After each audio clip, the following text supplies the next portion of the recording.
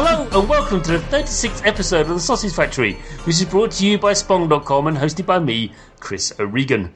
In this show, we interview video game developers and ask them about their start in the industry, what their influences are and who inspires them. Split into two halves, the show initially focuses on the developer themselves, and in the second half we discuss the game they're here to promote, which in this case is Guns of Icarus Online by Muse Games. Howard, who are you and what do you do?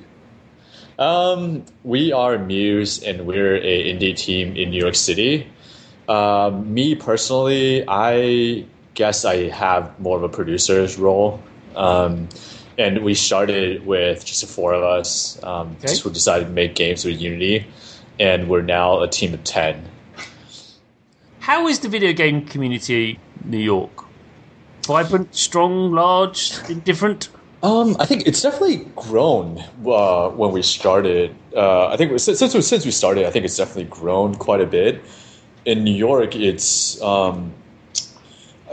because I guess New York is actually bigger than people thought. Some people in Brooklyn, some people are in the city, maybe in Queens and whatnot.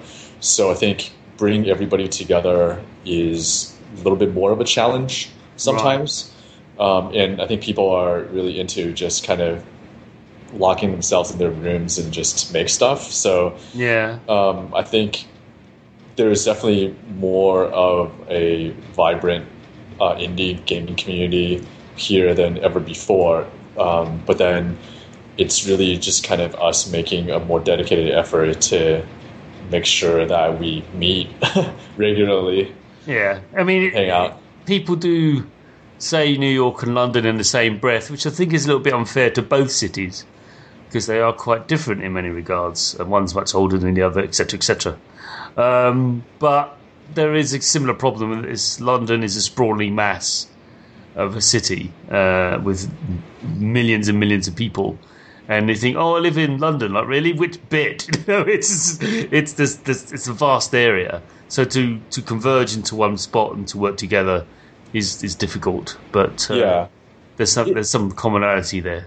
I think it's gotten a lot better recently just because the Game Center, so NYU and NYU Poly used to be two separate schools, and they have two separate game center with game programs. Right. But since they merge, I would say they have become the preeminent center for, like, especially indie gaming in New York. Me and a few other indie devs, we host a indie dev group.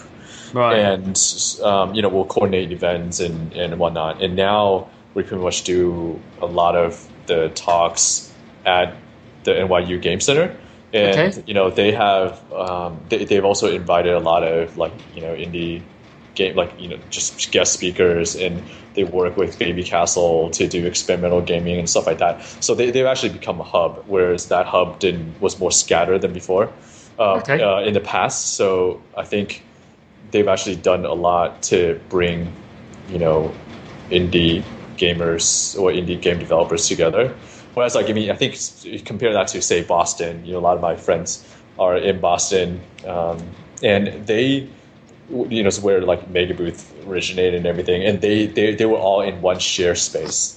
So I think that's kind of hard to beat. A lot of the prominent Boston indie game developers are in the same, physically in the same space. That's incredible. So I think that really makes a difference. Yeah, like I said, London developers, again, similar thriving community, but scattered to the four winds throughout north, east, south, and west London, which is a large area. So going back to you, I just want to ask about your scene there. But how did you make your start making video games? What was your first tentative steps towards doing this extraordinary thing? Oh, gotcha. So we were actually four of us were working on another startup, and we were using Unity to make virtual spaces, call it virtual worlds or whatnot. But we wanted to bring a lot of the web content into a virtual space. And that startup failed horribly. So we decided, because we were using Unity for a bit at the time. This is when Unity was also in their infancy. And we just decided to make games because that's what we wanted to do, what we love to do. So we just say, what the heck? And started to make games. Awesome. Okay, so this is your first foray into commercial environment. Then the Guns of Icarus Online is your first title. Is that right? We made two other games. Okay. One was called Creepers. It's a 2.5D 3D environment platformer. Okay. In bioluminescence, which playing with a lot of bioluminescence and like switching character controls and stuff like that. And that was also on Steam, and we ported it to the iOS platforms. And before then, we actually made a single player, Guns of Icarus, that we later renamed to Flight of the Icarus. And it's just kind of an on-rail single player prelude to what we did with Guns of Icarus. Right. Okay. I just wanted to get that flavour where your heritage, so to speak, and what you've been doing, and how you got to where you are now. Yeah, I mean, it's kind of, you sort of took one painful step at a time. When we first started, we didn't really know what we were doing, I guess, as much. So we made a couple small games that we just put it up on our site for free for people to just play. And I guess the first person Guns of Icarus precursor, that was the first game that we ever sold for money on Steam. And Steam was, our first. It was pretty much our first, game distribution platform. So yeah, and it's almost become default. Not quite. I wanted to disservice to Good Old Games or many other services. Maybe not Origin, but that's another discussion for another time. I still one of my biggest mistakes I personally made is ever installing Steam on my phone over the summer. Oh look, it's Fallout 3 New Vegas for £2. Brilliant, I'll have that. What have I done? Silly man. But it was the Ultimate Edition. It had the entire collection of, everything for £2. Ridiculous.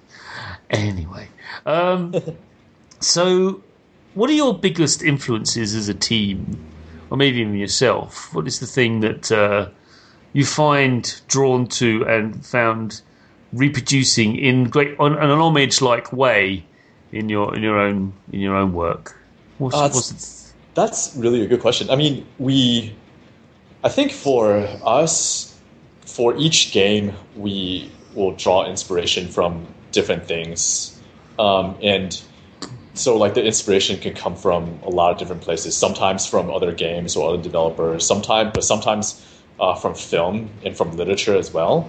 And so I would say, so for instance, with a lot of the art style and post-process effects in Guns of Icarus, we drew as much from, if not more, from film than we did from other games.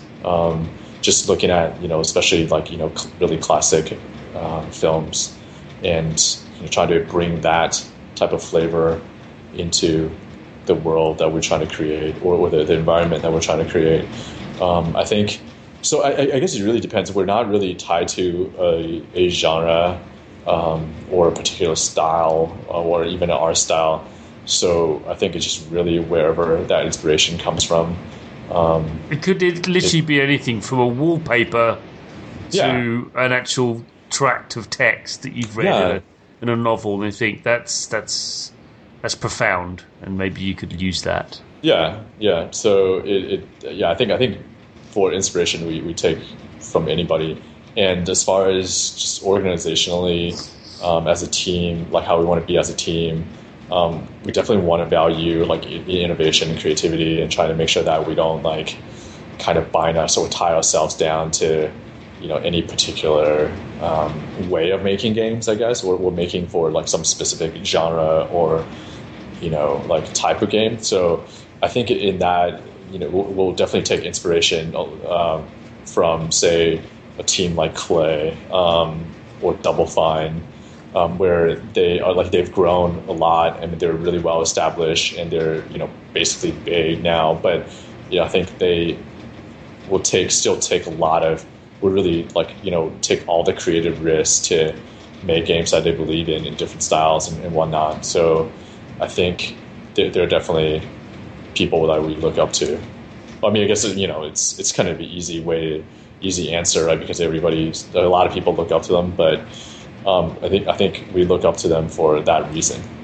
Which leads me on to my next question: is who do you most admire? So it sounds like it's Mr. Schaefer and his team at Double Fine, unless it's someone else. Well, I think like Clay, like the Marketing Ninja, Don't Starve devs. We definitely admire what they do as well. Yeah. Yeah. Yeah, they some. I thought Marco the Ninja was a glorious piece of coding, and it reminded me of a very, very old game from way back when in the 80s, which played remarkably similar to Marco the Ninja, but was on the Commodore 64 and old 8-bit machines. And I remember saying this to the developer. He looked at me with horror, like, "What? This has been done before?" I said, "Don't worry about it. It's fine. Happens all the time." You think you've invented something new, but in fact, suddenly it's been done before. But you didn't know. It's okay. I mean, it's like Fez. Everyone's saying, "Oh yeah, Fez, there's amazing rotation and mechanic." Like, yeah, but it's done before. I think that's the thing is that I think a lot of game. I mean, if we're drawing inspiration from other games, then we're also drawing inspiration from other games mechanics, right? Indeed. And so it's not really like imitation, but inspiration has to come from somewhere. Like I think that's what innovation sort of is that it's not like it's even see if you take a look at like Thomas Edison or whoever. I mean, it's not like they just invented something completely out of vacuum. It's always that there's reference to draw from, there are things to innovate from or to improve from. So I think games is the same way.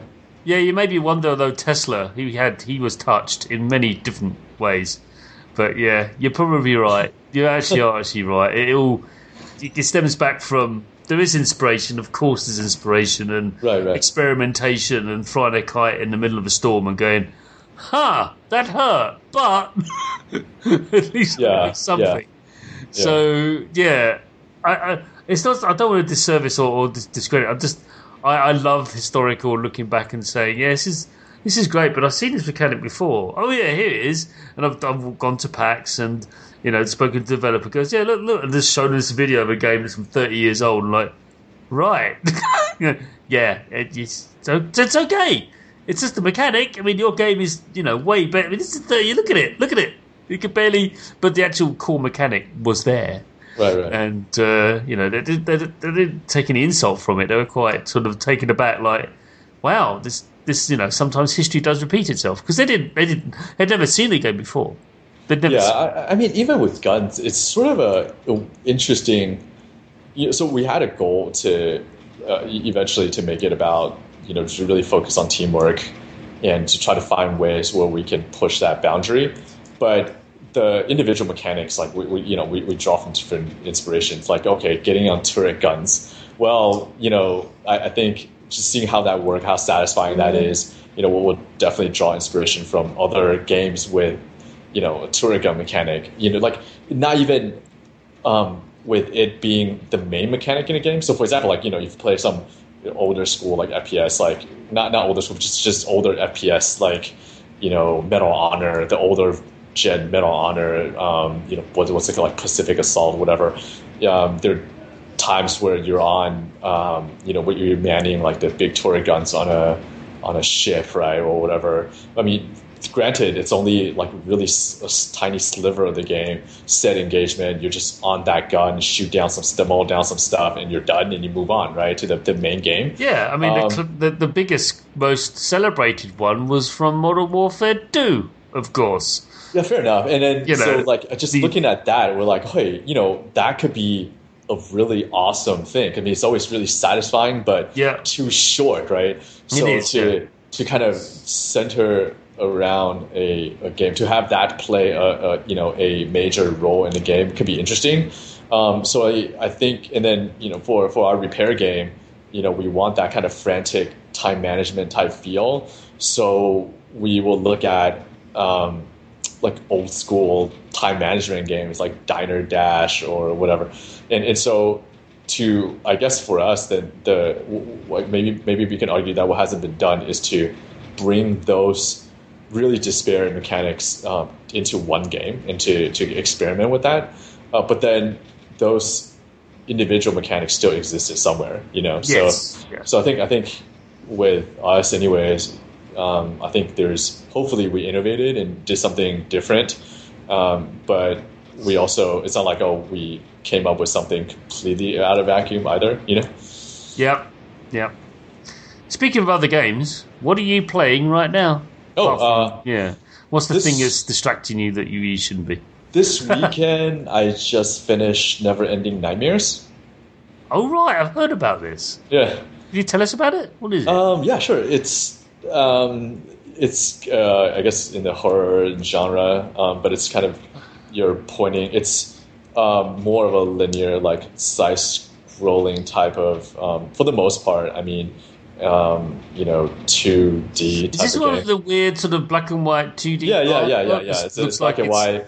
It's hand-drawn, and it's all like shaky animation. And hand-drawn type of look. And, I think the art is amazing. And the sound work and the music work is really awesome. And it's made by the same chap who did Retrograde, a game no one bought. And then he went into depression. And is that right? Am I right? I did back their Kickstarter, and he talked about that a little bit about that on his Kickstarter. But it's regardless. I think it's a really cool game. Mostly, I think for me the best part is just like I really enjoy the art style and the music and the sound. Everything came together pretty well, and I really admire or respect a developer who takes a risk or take a chance on creative direction in an art style that they really believe in, even though it may not it may not be like the most popular thing to do.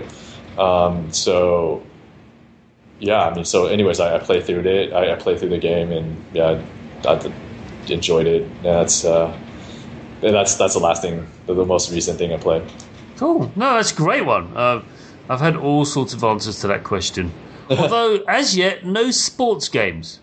I'm not sure what that says about the indie development team, but just no, generally not Madden or FIFA or NHL, nothing. I'm thinking, I guess. That's interesting. I guess not. Sometimes I was hoping they're making this extraordinary sort of esoteric game, and then as a palate cleanser they sit there and play FIFA. But no, they don't. They don't do that at all. Yeah, I feel like with AAA games, I have played Madden or FIFA before, but it's not something that I will particularly like. It's not like every season of Madden that comes out now, I'll try to get it. Just I feel like it's kind of the same game. Maybe I could be wrong. I could be wrong. But. I think, bless those developers who have to do that. Poor sods. Working in those hundreds of teams to make a game about the same thing over and over again. It's it's not as if they can change the rules. Yeah. It's like kick the ball up and down the field. Okay. We definitely play AAA stuff. But I think for me, it's harder and harder to invest, a ton of time. So something like I definitely tend to play indie games most of the time, just because the session is, I can basically play for say 2 hours, and I can get through the game, and it would be a great experience. And I think that just fits me better now. Okay. It's hard. It's actually harder for me to find time to play when I'm actually working on the game all the time. So yeah, and I understand. And knowing that you're going to play a game or pick up a game that you probably will be able to finish is pretty cool. When you actually pick up a game like Skyrim, I'm going to be here for an hour or two, and then 4 hours later you've barely moved because you spent the entire time reading some book you found on a bookshelf or something. It's like, what? Anyway, so I can appreciate what you've done and why you do that, and that's something probably why I'm drawn to them too. So that's the end of the first half of the show. Yay! See, nice and easy for the first half. Second half, though, is when it gets really tricky, because then we have to talk about Guns N' Vickers Online and my thoughts on it, and some focused questions. So.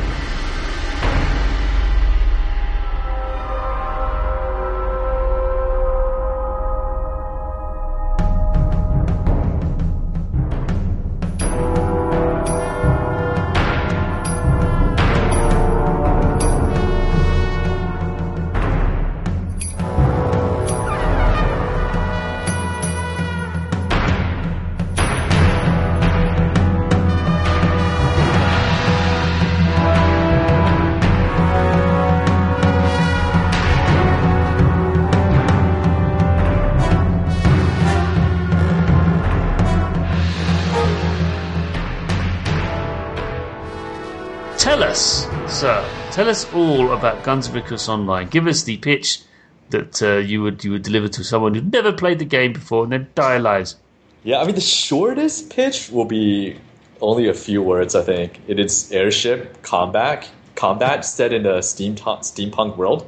Is it really steampunk? I mean, it feels like... It is, yeah. I mean, I think that's a good point. It is, I would say, it is a blend between steam and some diesel. So it's like Mad Max, isn't it, really? It's I would say, if I was to assign a percentage or something, it may be 70% steam and 30% diesel or something like that. Yeah. Right about there. And so it's not all steam. And I'll get into that in a little bit. But the overall pitch is just that it is really all about teamwork. It is about you being on an airship with 3 other crewmates or crewmen operating in an airship together. And the airships form teams to battle against other teams. And you play... These aren't Zeppelins, are they? These are relatively small dirigibles or blimps, maybe. They are... I mean, they vary in size quite a bit. I mean, the smaller size ships are pretty small. And you have the galleon, which is, quite massive by comparison. So I think there's a range. And... basically, you play as one of 3 roles. You can be a pilot, a gunner, or an engineer. And it's about your crew and 3 classes of people working together to battle against other teams. Okay.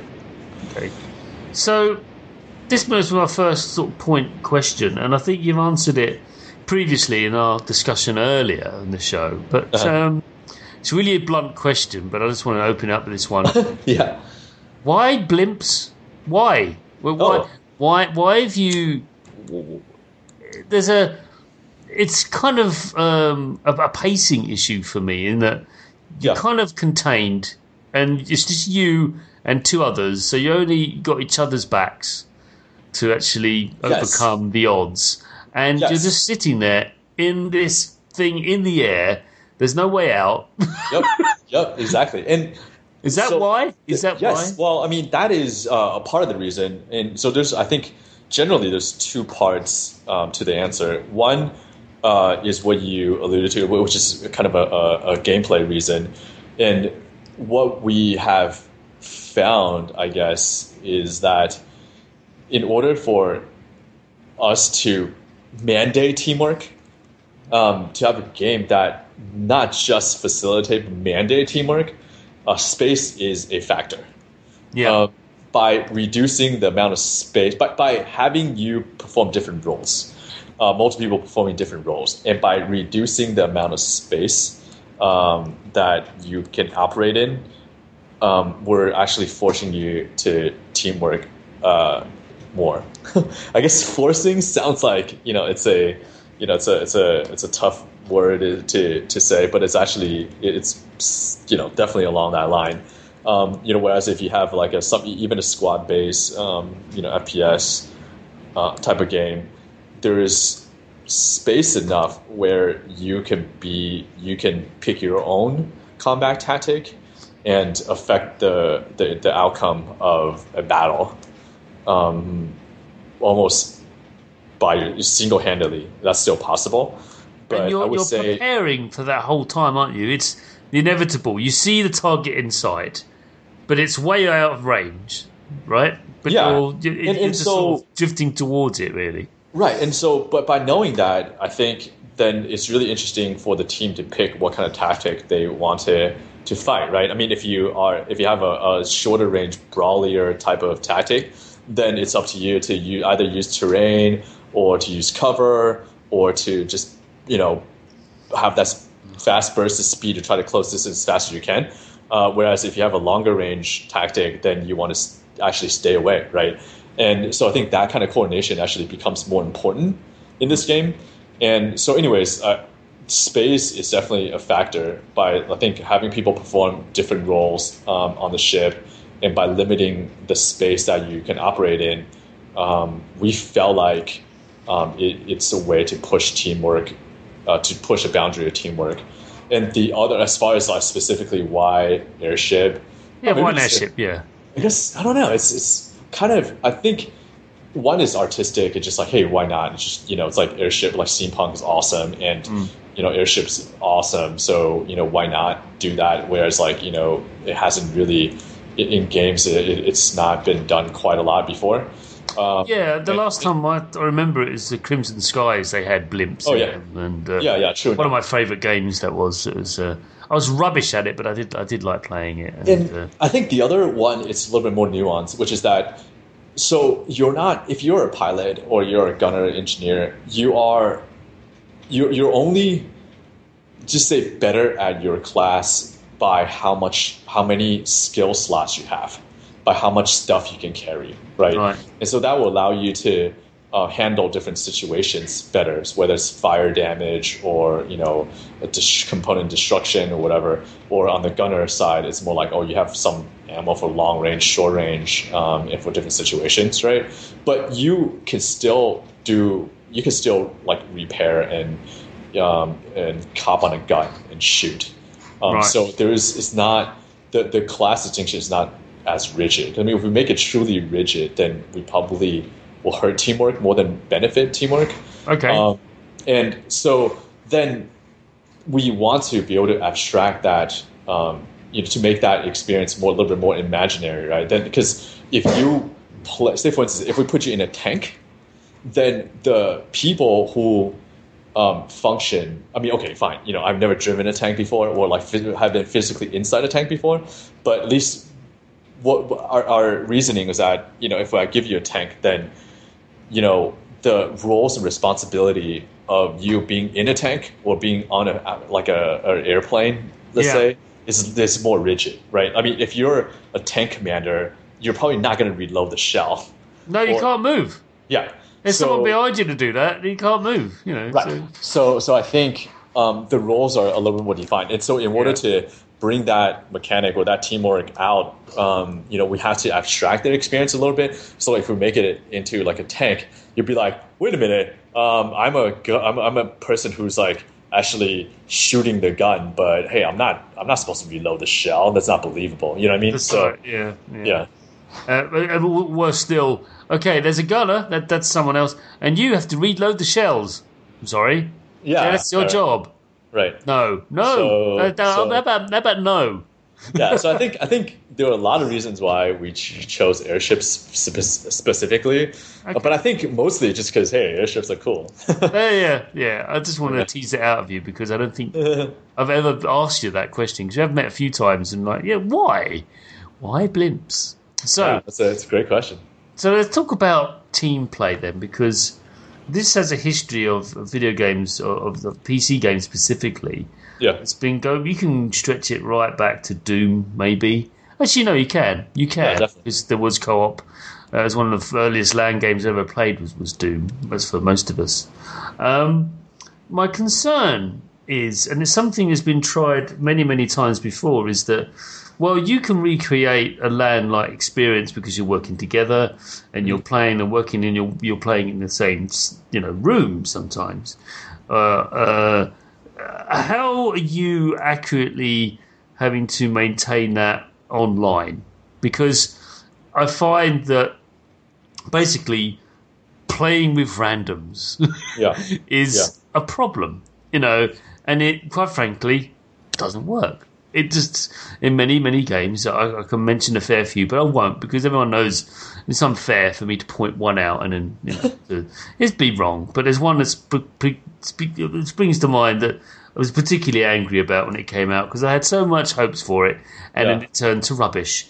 And I'm not slighting Guns of Icarus Online and saying this. I want you to explain to me why that's not actually much of a problem, because I believe it isn't in Guns of Icarus Online, because you can't not be a team player in this game, because it goes south very quickly. But could you expand on that for me, please? I feel like there's a number of things that we do, to different degrees of success to foster that type of that type of crew composition, but to your point, though, people generally find it better with like just playing with their friends or people they know. And I think there's I feel like it's really many layers to that question or answer. Like one part of it is communication. Yes. I don't think people realize just how critical or how much of a role voice communication plays in the game. And whereas like you could play some other FPS and you may not even ever talk. It's possible. That's true. That is very true. And I think when people like, a lot of the veteran players are like, hey, to be good at the game, mic, like it's mandatory that you have a mic. And to the point where they'll request a feature that will indicate whether this person has a mic enabled in game or not. Yeah. And I think that's actually kind of fair because voice communication it plays such a vital role. I mean, we had to integrate voice like to make sure that we have native voice because it's that critical. And so I think if people are not used to voice control, especially with strangers, then it's more of a struggle in the beginning. And we also try to do as much as we can just to kind of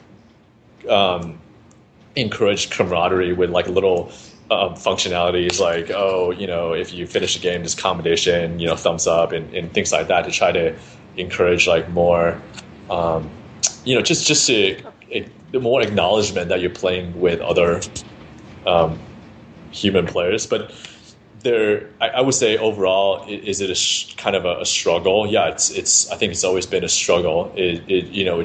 Which is that playing with randoms, the experience is, I would say, it's not as good as like playing with your friends, and just because you and your friends, there's like a more familiarity with communication and whatnot. And so I think some of the problem sort of lied in the design of the match system itself, where we went to, like when the game was smaller, we went to, we decided to use a match list type of system. And there's so much onus put on the individual teams and crews to get it exactly right, that I think it ended up being maybe a little bit too democratic in practice. So going forward, actually in a week and a half, we'll be releasing a new update where we'll like basically revamp the entire match system, where it's more, the new match system is more, I guess in one aspect, like in the pub games, is more match made, and people can obviously still host their custom matches and find friends in a list and in a friend list or in a match list, and use crew formation and party systems. But we'll actually try to use our system to facilitate better matches by pairing people hopefully with similar skill level, and by putting crews or teams in similar skill level, like or experience level together. So I think long answer short, it's always been a struggle, and it's something that we're still trying to improve, with every release. Yeah, because the game is very much geared towards that kind of gameplay, and like I said, it's been hit and quite catastrophically miss on a lot of titles, and it's getting that understanding that. Let me give you a hit, for example. Left 4 Dead. Let's just talk about that. Left 4 Dead. Yeah, absolutely. The pinnacle, in my opinion, you may disagree, of team play. You had to keep moving and stick together and look after each other. And there's a lot of commonalities. I feel that when I play this, Guns of Icarus Online, similar kind of feelings of you had to do all those three things. Yeah. But with this game though, with Guns of Icarus Online, it's very much you kind of have to, because you're stuck on this dirigible together. So it's not as if anyone can go running off because they can't. Yeah, exactly. I guess it's a different approach, and there's no zombies, so there is that too. Yeah, fair enough. Okay. But I think, if anything, that's a good model to glom onto and think about that kind of if in doubt, like, well, what did they do? Yeah, no, absolutely. And speaking of Left 4 Dead, I mean, when we are, so now we're working on the PvE expansion. Yes, you are. Yes, yeah. And we're definitely drawing inspiration from Left 4 Dead. There's no question. Yeah, or any horde mode like system. Yeah, I fair guess, enough. but I don't think the way they build their AI director is probably, at least for us, probably the best that we know of. So it's definitely. It was mind blowing at the time when it came out. I never forget that. It was like, what is this lunacy? Why can't I shoot? What? I have to work with them? No, this will end in tears. And sometimes it did, but when people actually got it and understood, it's basically zombie zombie outbreak simulation. It's like, what would you do? Yeah. If you had, this is a blimp simulation in that you'll fly across a cursed Earth, an Earth that's been devastated by war. Right. It's not really described how that happened, but and the only means to traverse across it is via airship, and that's what would you do if you were in a combat airship? Exactly. So there it is. Now, micromanagement. I've used this word in my notes, but it seems to be a core aspect to the game in that you are spinning plates. Team members are spinning plates and then judging what they can risk for the sake of something else. Again, did that evolve over time? Was it always something you always wanted to include in this game? Or it just came into being throughout without your intention? I think is really, I guess, a way to encourage different tactics, to have variability in tactics, I think. So, like, take skills, for example. And I guess I'm hoping that I'm answering the question. I'm trying to draw more details of the game out of you. This is what these questions are. So, because there's different characters you can have and different skills. Right. We haven't really spoken about that. And this is what I'm trying to get from you see. Yeah.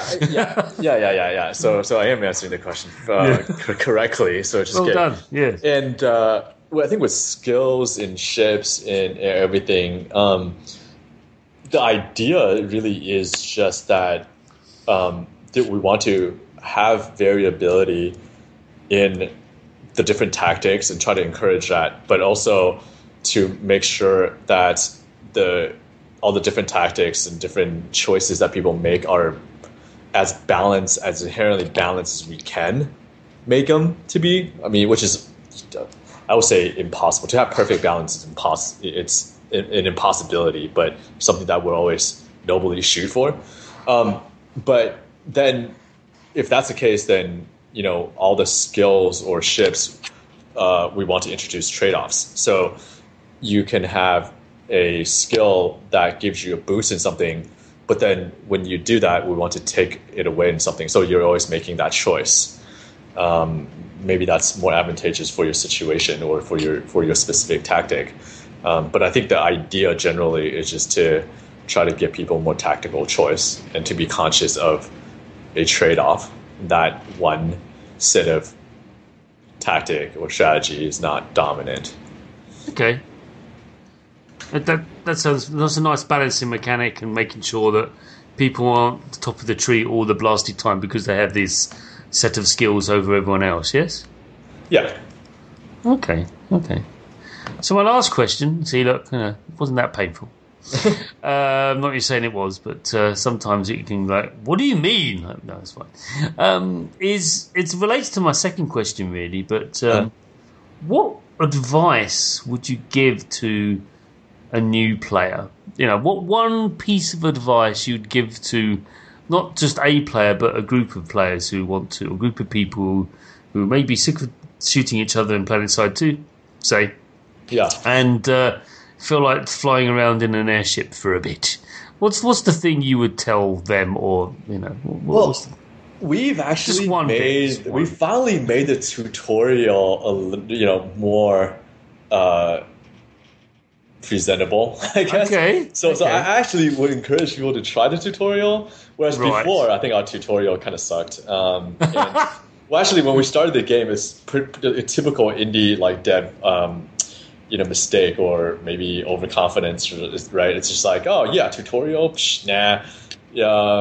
People will just like play and they'll try to figure it out. We want people to just figure it out. No, And this no, is I mean, 1983. This is yeah, when there's something like this different, Yeah. people definitely needed some guidance. Yeah. And so tutorial, we went through a few different iterations where now like at least it teaches you a few like pretty crucial and basic things about the game. And so I think that is, I would say, yeah, I mean, give tutorial a shot. I mean, it's really short.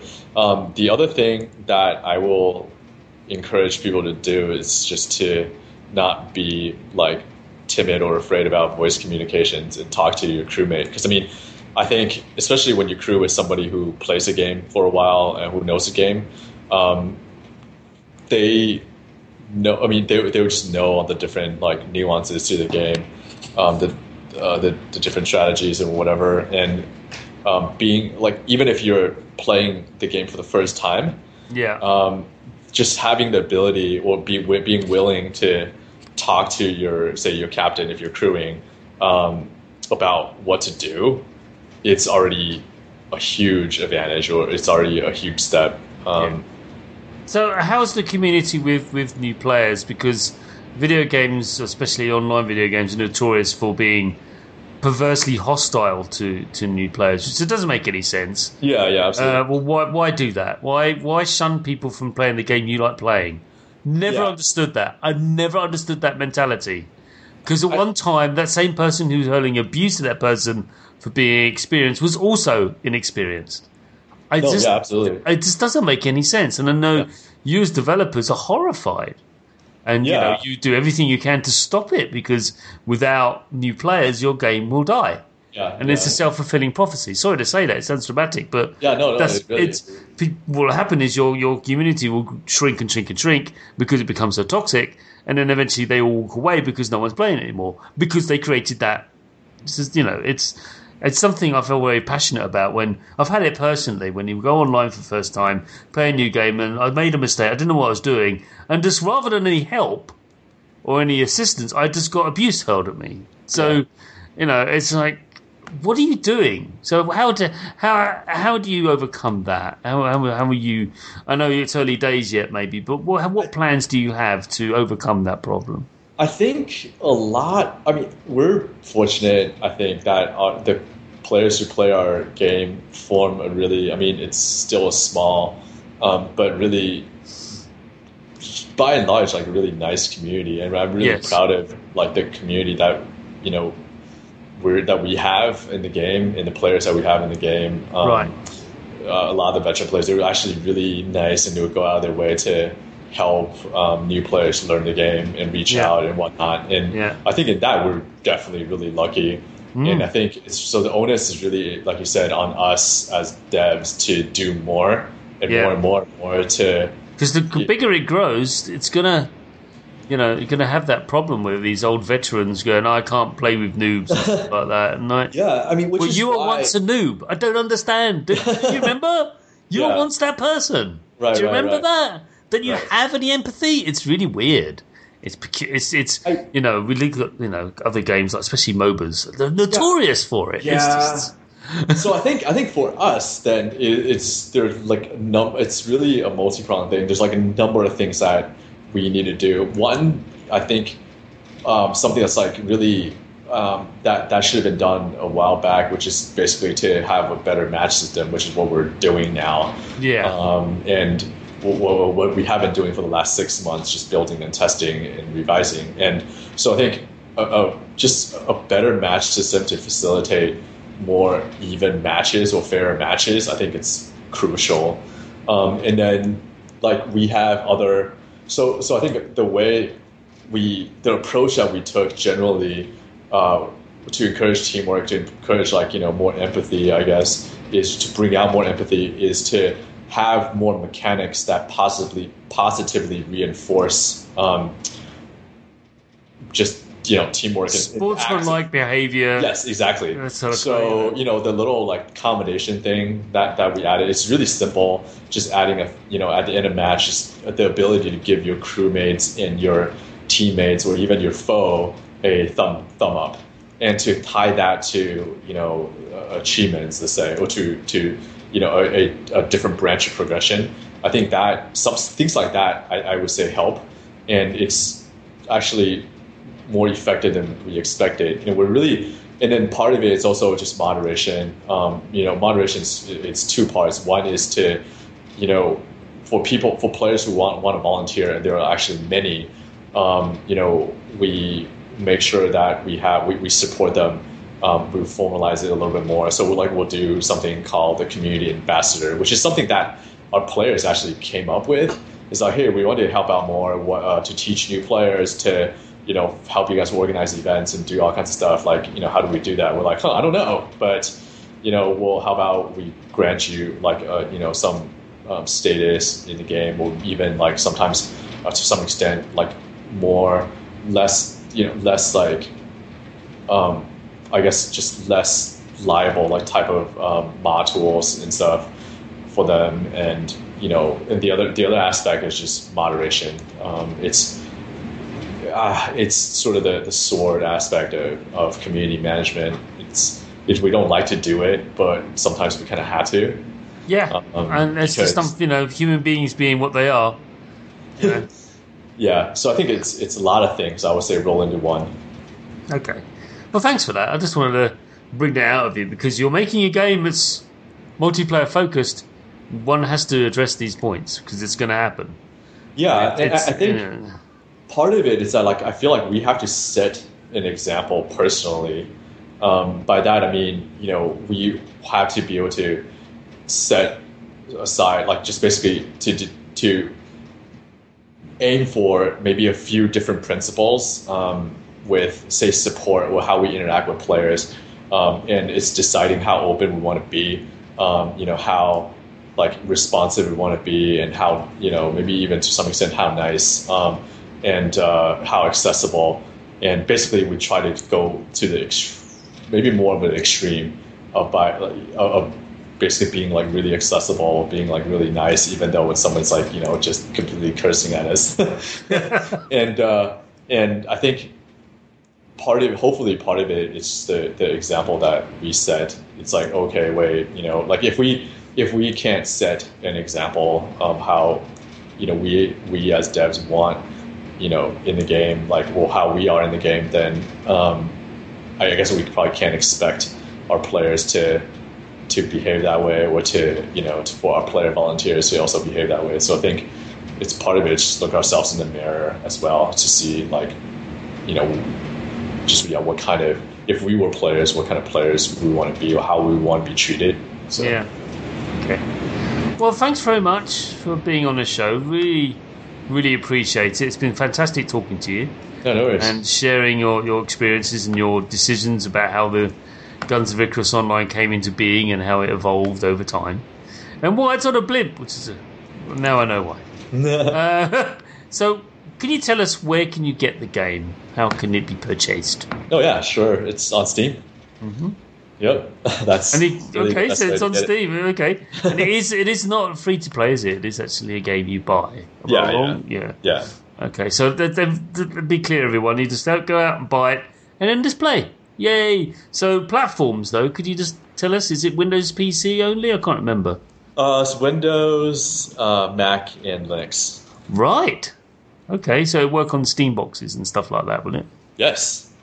Okay. In fact, we have tested it, and if you if you're using Steam OS and you search for the game, you can actually there is a dev binding, or call it a default binding, that we already made for the controller. So you can get the controller experience.